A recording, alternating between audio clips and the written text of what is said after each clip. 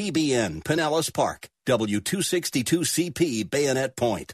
Brought to you by Moss Nissan. Locations in Newport to this hour have been pre-recorded for broadcast at this time. Up next is Verse by Verse, sponsored by Verse Ministries.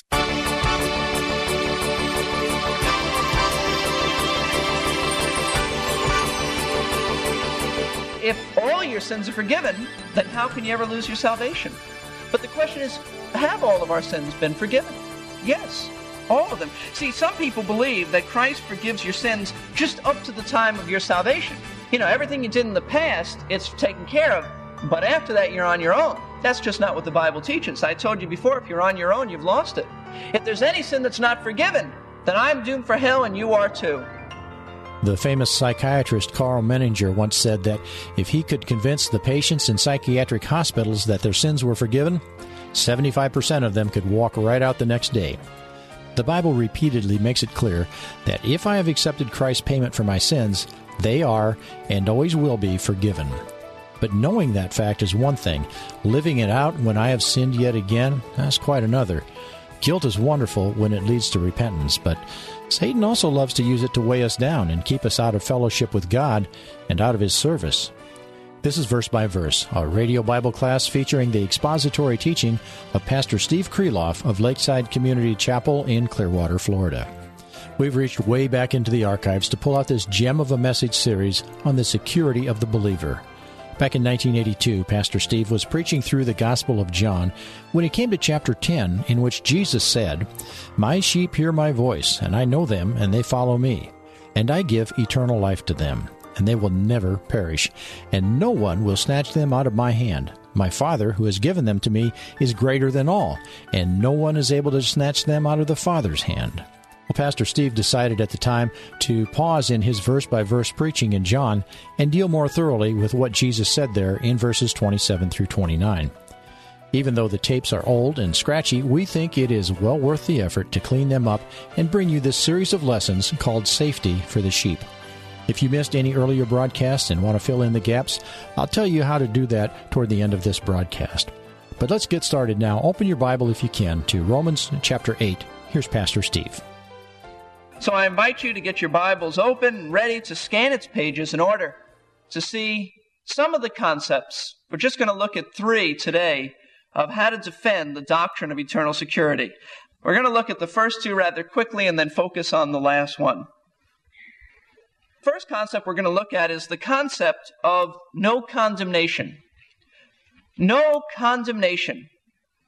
The Bible teaches that the one who has been saved will never ever be punished for his sins. That's what Jesus said. They will never perish. Never ever perish. They will never be condemned in any way. God will never pass a guilty sentence upon us. Why? Because when the Lord Jesus Christ died upon the cross, He was condemned in our place. Condemnation has already taken place. Romans 8:1 says, "There is therefore now no condemnation for those who are in Christ Jesus." There's no condemnation. Now you may feel condemned, and Satan may whisper in your heart that you are condemned, which he does to all of us, and you may feel guilty, but that's not coming from God. Condemnation is not coming from God. Now, that doesn't mean that you don't sin. It doesn't mean that God isn't reproving you and rebuking you, and you need to confess that as sin. But as far as condemnation, you will never be condemned.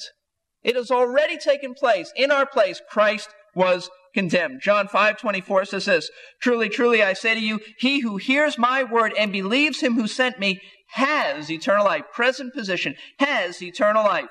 Present possession. And does not come into judgment, but is passed out of death into life. You will not come into judgment if you are a true, genuine believer in the Lord Jesus Christ. If you've heard His word, you believe the Father, you've trusted Christ, you're saved, and you'll never be condemned. The Bible says this, that the wages of sin is death. Romans 6:23, the wages of sin is death. The penalty for breaking God's law is death. Spiritual, eternal death. And at one point, all humanity stood guilty before a holy God.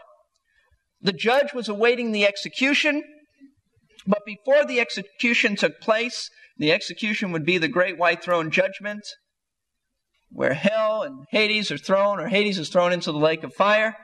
But before the execution took place, the gates of heaven swung open, and the Son of God was sent forth by the Father. And he came to this earth, the Lord Jesus Christ. He came to this earth. He was under no condemnation because he had never sinned. He was the sinless Lamb of God. But he gave himself on the cross to pay the death penalty for those of us, which is all of us, who were condemned. And that's the gospel in a nutshell. We were condemned. The gates of heaven swung open. The sinless Son of God was sent to earth in our place. He was condemned for us. He who knew no sin paid for our sins and became sin for us. Now there's a very important concept to that. The demands of the law have been met. The law required that death would take place. And when Christ was dying on the cross, he wasn't just dying physically. There was a spiritual and eternal aspect to that death. That's why he said, my God, notice he didn't say my Father. I think this is the only time he ever said my God, because at that point he was sin for us. He did not have that relationship as son to the Father. He was separated from God. He said, my God, why hast thou forsaken me? Now God would never forsake his own Son. But when his Son became sin for us, and God cannot have fellowship with sin, God, so to speak, turned his back upon his Son. He who had face-to-face fellowship with the Son for all eternity, for that moment in time and in history, turned away, and he forsook his own Son. He was no longer face-to-face, which is what the Bible means, that in the beginning he was with God. He turned away from his Son, and in that moment the Son of God died, spiritually separated from God, eternally separated from God. The debt was paid. That's why Jesus said, it is finished. The demands of the law have been met. God's holy demands have been met in the death of the Lord Jesus Christ. Strombeck, in his book Shall Never Perish, says this: everyone standing before God as a guilty sinner who will acknowledge this death of the Son of God as paying the penalty for his sins is immediately declared by God as having fully satisfied the demands of the law and is free from its penalty. Now listen. Because Christ died on his behalf, he is then in the sight of the law as one dead. As one dead. He is dead to the law, and henceforth the law, as the only ministration of death, has nothing to do with him. The law can't touch you. Paul states this fact clearly and repeatedly. He says in Romans 7:4, my brethren, ye also are become dead to the law by the body of Christ. And again, but now we are delivered from the law, that being dead wherein you were held. That's Romans 7:6. And still again, Galatians 2:19, Paul says, for I through the law am dead to the law. The substitutionary death of Christ then means that he was put to death in the place of the sinner to satisfy God's law that demands that the soul that sinneth, it shall die. Thus, the death sentence has not only been imposed, the sinner who believes in Christ has in the person of Christ been executed, and from henceforth he cannot be condemned by the law, for he is dead in its sight. Thus, one who has been saved by being ransomed by the death of Christ cannot be lost. There's a little poem or a saying. He says, payment God will not twice demand, once from my bleeding Savior's hand, and then again from me. You know, when Satan whispers in your heart, you're condemned, you ought to die, you ought to go to hell for your sins. You know how you ought to respond in your heart? The law can't touch me, I already died. God doesn't require death twice. Only once. The law comes to you and says you ought to die for your sins. You can't touch me. I'm dead already. I already died in Christ. You can't touch me. Death has already taken place. There is no demands that God's law has upon you in the sense of death. Those who accept Christ as their sin bearer are no longer condemned, whether you feel like it or not. You're no longer condemned. Christ has been condemned in your place. All of your sins have been paid for. Now, people who often believe that you can lose your salvation have a problem with this expression, all your sins have been paid for, forgiven. Because if all your sins are forgiven, then how can you ever lose your salvation? But the question is, have all of our sins been forgiven? Yes, all of them. See, some people believe that Christ forgives your sins just up to the time of your salvation. You know, everything you did in the past, it's taken care of. But after that, you're on your own. That's just not what the Bible teaches. I told you before, if you're on your own, you've lost it. If there's any sin that's not forgiven, then I'm doomed for hell and you are too. You say, well, it's only the sins I can confess. Listen, are you as naive to think that you have confessed every sin that you've ever done? You can only confess what you're aware of. I'm certain that there are many sins with attitudes and actions and words you've said that you've never confessed. Thank God it's all forgiven anyway. It's all forgiven anyway. You say, well, can you prove that in the Bible? Well, let me say this, just the concept. When Jesus Christ died, how many sins did he die for? For you. Did he die for just the sins up to salvation? No. Christ died for all of your sins, past, present, and future, because when he died, you hadn't committed any of them. When he died, it took care of all the Old Testament saints, all the sins of the past, and all the sins that would ever be committed, which is yours and mine. We hadn't done anything wrong yet. Christ died for all of them, and the Bible says that all of them are forgiven. Colossians 2:13 says this, and when you were dead in your transgressions and the uncircumcision of your flesh, he made you alive with him, having forgiven us all our transgressions. I stress all because all means all. Every transgression that you've ever done. We've been studying Ephesians, and we studied this, Ephesians 1:7. Precious verse, truth from God's word. In him we have redemption through his blood, the forgiveness of our trespasses. You say, well, has he forgiven all of them? Look, can he forgive all of them? According to the riches of his grace. How rich is his grace? It's so rich that we can't even comprehend it. It's not out of the riches of his grace. It's according to it. As wealthy as his grace is, that's how much forgiveness you have. In other words, for any sin you've ever done, his grace will take care of it. His forgiveness will be sufficient. You need never feel condemned. You need never accept the devil's accusations, your flesh's accusations. You need never feel condemned. When you sin, you ought to experience shame for disobeying your Father in heaven, but not condemnation. And there's a difference. And there's a difference. God is no longer your judge. He's now your Father. And there's a difference. So the first concept is the concept of condemnation, then the concept of justification.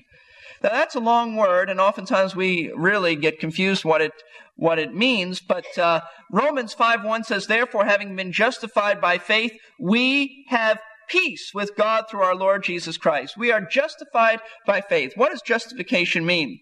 It means the moment you put your trust in the Lord Jesus Christ, you receive his righteousness. You receive positionally before God, you receive the very righteousness of Jesus Christ. We won't go through all the verses, but if you want to write them down, I'll just give you the references. Romans 3:21 and 3:22 says that we have his righteousness. 1 Corinthians 1:30 to a people who are wicked. Paul says, in him you become righteous. He is righteousness unto you. Philippians 3:8 and 9, Paul says, I don't want to establish my own righteousness, but the righteousness of Christ. But I think one of the most precious verses in the Bible is 2 Corinthians 5:21. He made him who knew no sin to be sin on our behalf, that we might become the righteousness of God in him. You are the righteousness of God in Christ. That is just astounding. Now, we don't always practice our righteousness. We ought to, but we don't always do that. And that's not the issue.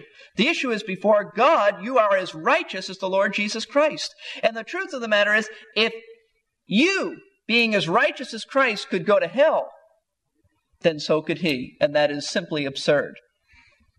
Righteous people don't go to hell. If they did, then Christ is destined to go to hell. And you know how ridiculous that is. And you can't sin this righteousness away. And you can sin, and it's wrong. But this isn't dependent on how you behave. It's positional truth. So what is justification? technically, theologically, it is the act by which God declares a sinner righteous. It is the act of God whereby, having made a sinner righteous, he then declares that that sinner is righteous. That's what justification means. It doesn't mean that just as if I had never sinned. People say that because it sort of goes together. It's an easy way to remember that. It doesn't mean that. That only is innocence. And I want you to see that. If you think that justification is just as if I had never sinned, that's only one aspect of it. That's just innocence. You have far more than innocence. You have righteousness. That's the flip side. You're not just innocent before God. It isn't that just, well, my record is clean. That isn't justification. Your record is not just clean, but now God has imputed, He has given to you someone else's righteousness, and that is the Lord Jesus Christ, and you can't get any more righteous than that. All right, what I want us to focus on, though, is another concept, how God deals with sin in a Christian's life. That's where we're really sometimes tormented. We sin, and we wonder about that. How does God deal with my sin and with your sin? And every Christian sins, some more than others, some less than others, some a lot more than others, some so much that we begin to wonder if they really are saved or not. Now, even though we're no longer condemned, and even though we have become righteous in His sight, God still has to deal with our sins. And I want you to know that. People sometimes say, well, God overlooks my sin. No, He doesn't overlook your sin. No. He's still righteous, and God cannot overlook your sin, or else He would not be God. God doesn't just turn His back and say, well, that's taken care of. No, He has two ways of dealing with our sin. And I want you to know that, and that's important. How does He do with it? He's made two provisions. Two provisions by which He keeps a saved person from ever being lost because of any sin committed in that saved person's life. And I want you to realize this. First of all, I'd like you to turn to 1 John. And all of you should turn there. This is a precious, precious verse and a precious truth that I'm going to deal with. In fact, when I studied it this week, I just had to put down my Bible and just have a time of worshiping and praising the Lord. This is so magnificent, this truth. 1 John chapter 2, verse 1 and 2. Now, in chapter 1, he has spoken about fellowship with Him, and we confess our sins, and we ought to know that we have sin and so forth, and it's all been taken care of. But then he says, chapter 2, verse 1, my little children, I'm writing these things to you that you may not sin. Now, that's the standard of God. That's the goal. God doesn't want us to sin, does He? It's not His desire that we sin. And if anyone sins, and we do, because all you have to do is go back to verse 8 of chapter 1. If we say that we have no sin, we're deceiving ourselves and the truth is not in us. So He's not saying, if any one of you just happens to have sin. No, all of us sin. And if anyone sins, we have an advocate with the Father, Jesus Christ, the righteous, or the righteous one. And He Himself is the propitiation. That's a 50-cent word, but it's propitiation for our sins. And not for ours only, but also for those of the whole world. You may have read that verse over and over again. You may have only looked at that verse from a standpoint of the sovereignty of God, saying, see, He didn't just die for my sins, He died for the world's. If you've missed the point. You've missed the point. What is He saying? I can present it this way. The picture that John is presenting to us is a courtroom scene. It's a courtroom scene. That's what the language implies. God the Father is the judge. He is the judge, the Ancient of Days, the judge of the universe. And a sin that a Christian has committed has come before Him, and it must be dealt with. The holy, righteous judge must deal with that sin. There's no doubt about it. We've really sinned. If we say we have no sin, we've lied to ourselves, we've deceived ourselves.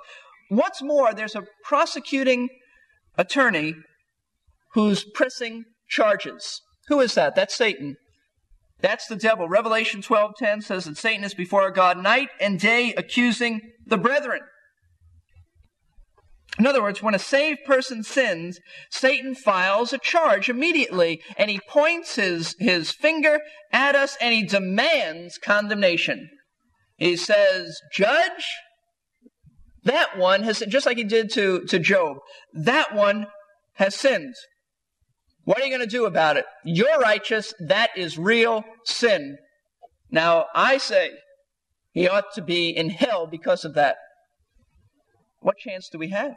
Can't deny that you've sinned. Can't deny that God is righteous. Can't deny that Satan accuses us. God can't just ignore it, and Satan knows that, and he is demanding punishment for us. What plea do we have? What possible plea do we have? Can we even rush into the courtroom of heaven and defend ourselves? You'd lose anyway if you try to defend yourself. And you couldn't possibly. You can't rush into the court of heaven. We need someone to defend us. We need a defense attorney. We need an advocate. God has provided that advocate. He's Jesus Christ the righteous. And that's the preciousness of this verse. We have someone who not just is anyone, but we have a righteous advocate, a righteous defense lawyer who never loses a case. Never loses a case. And that's Jesus Christ, the righteous advocate. The term advocate is the Greek word which means someone who's called alongside to help. It's the same root from which we get the word comforter. Someone who is called alongside to help us. But it means more than that. In ancient Greek literature, it was used for a legal assistant. Someone who would represent the defender in a court of law in order to plead his case. That's how it was used in ancient Greek writings. Jesus Christ is your defense lawyer, and he comes along your side to plead your case. He pleads it before the Father. He stands at your side in order to plead it. How could he possibly plead your case? You've sinned. I've sinned. He doesn't deny that we've sinned. He's righteous. He's not going to lie. He simply points to his death upon Calvary's cross, and he simply reminds the Father that sin has been paid for. That sin has been paid for. What does he plead? Words to this effect. Father, I'm the Lamb without blemish and spot that paid for that sin. I'm the just one dying for the unjust. I was bruised for his iniquities or her iniquities. I bore his or her sins in my body upon that tree. I've redeemed him from the curse of the law, which he is now being accused, because I was made a curse for him. Father, it's all been taken care of. He points to his own death, and he defends our sin on the basis of himself. That's what verse 2 means. Propitiation is a long word. You know what it means? It means basically that the holy demands of the law have been met. The holy demands of the law have been met. There is no condemnation anymore, and Satan, he accuses us night and day, but to no avail. When Jesus said on the cross, "It is finished," it really was finished. The debt was paid. God's righteous demands were satisfied. There is nothing else to do except to trust in that payment. Much will happen in our hearts and lives once we make that decision, but our status goes instantly from lost to redeemed, and nothing can unredeem us. You're listening to Verse by Verse, and our teacher is Pastor Steve Kreloff. Pastor Steve is the teaching pastor at Lakeside Community Chapel in Clearwater, Florida. We invite you to stop in and worship some Sunday if you're in or near Clearwater. The address is 1893 Sunset Point Road. Find out more at lakesidechapel.com or call 727-441-1714. At the start of our broadcast, I mentioned that this series of lessons, called Safety for the Sheep, is one that Pastor Steve preached many years ago. But we think it's a very important topic. So we fed the old cassette tapes to the computer, and it did some pretty amazing stuff to pull out most of the crackles and other stuff that had developed over the years. And if you missed any previous broadcasts, or you want to share these lessons with a friend, point your web browser to www.versebyverseradio.org. On the Message Archive tab, you'll find a list of every broadcast we have available. Simply search for the date that you want to hear, and then either listen online or download it for later. The website again is versebyverseradio.org. And if you have questions about today's lesson, you can send them to contact@versebyverseradio.org. For Pastor Steve Kreloff, this is your announcer, Jerry Peterson. Reader's Digest once told about a correction in the Tulsa, Oklahoma Gusher. Isn't that a great name for an Oklahoma newspaper? I love that one. It said there was a typo in lawyer Ed Morrison's ad. His logo is, "Your case is no stronger than your attorney, not stranger." Yeah, that's a pretty good logo once you get the spelling right, isn't it? Your case is no stronger than your attorney. Well, as believers, we have the ultimate counselor representing us.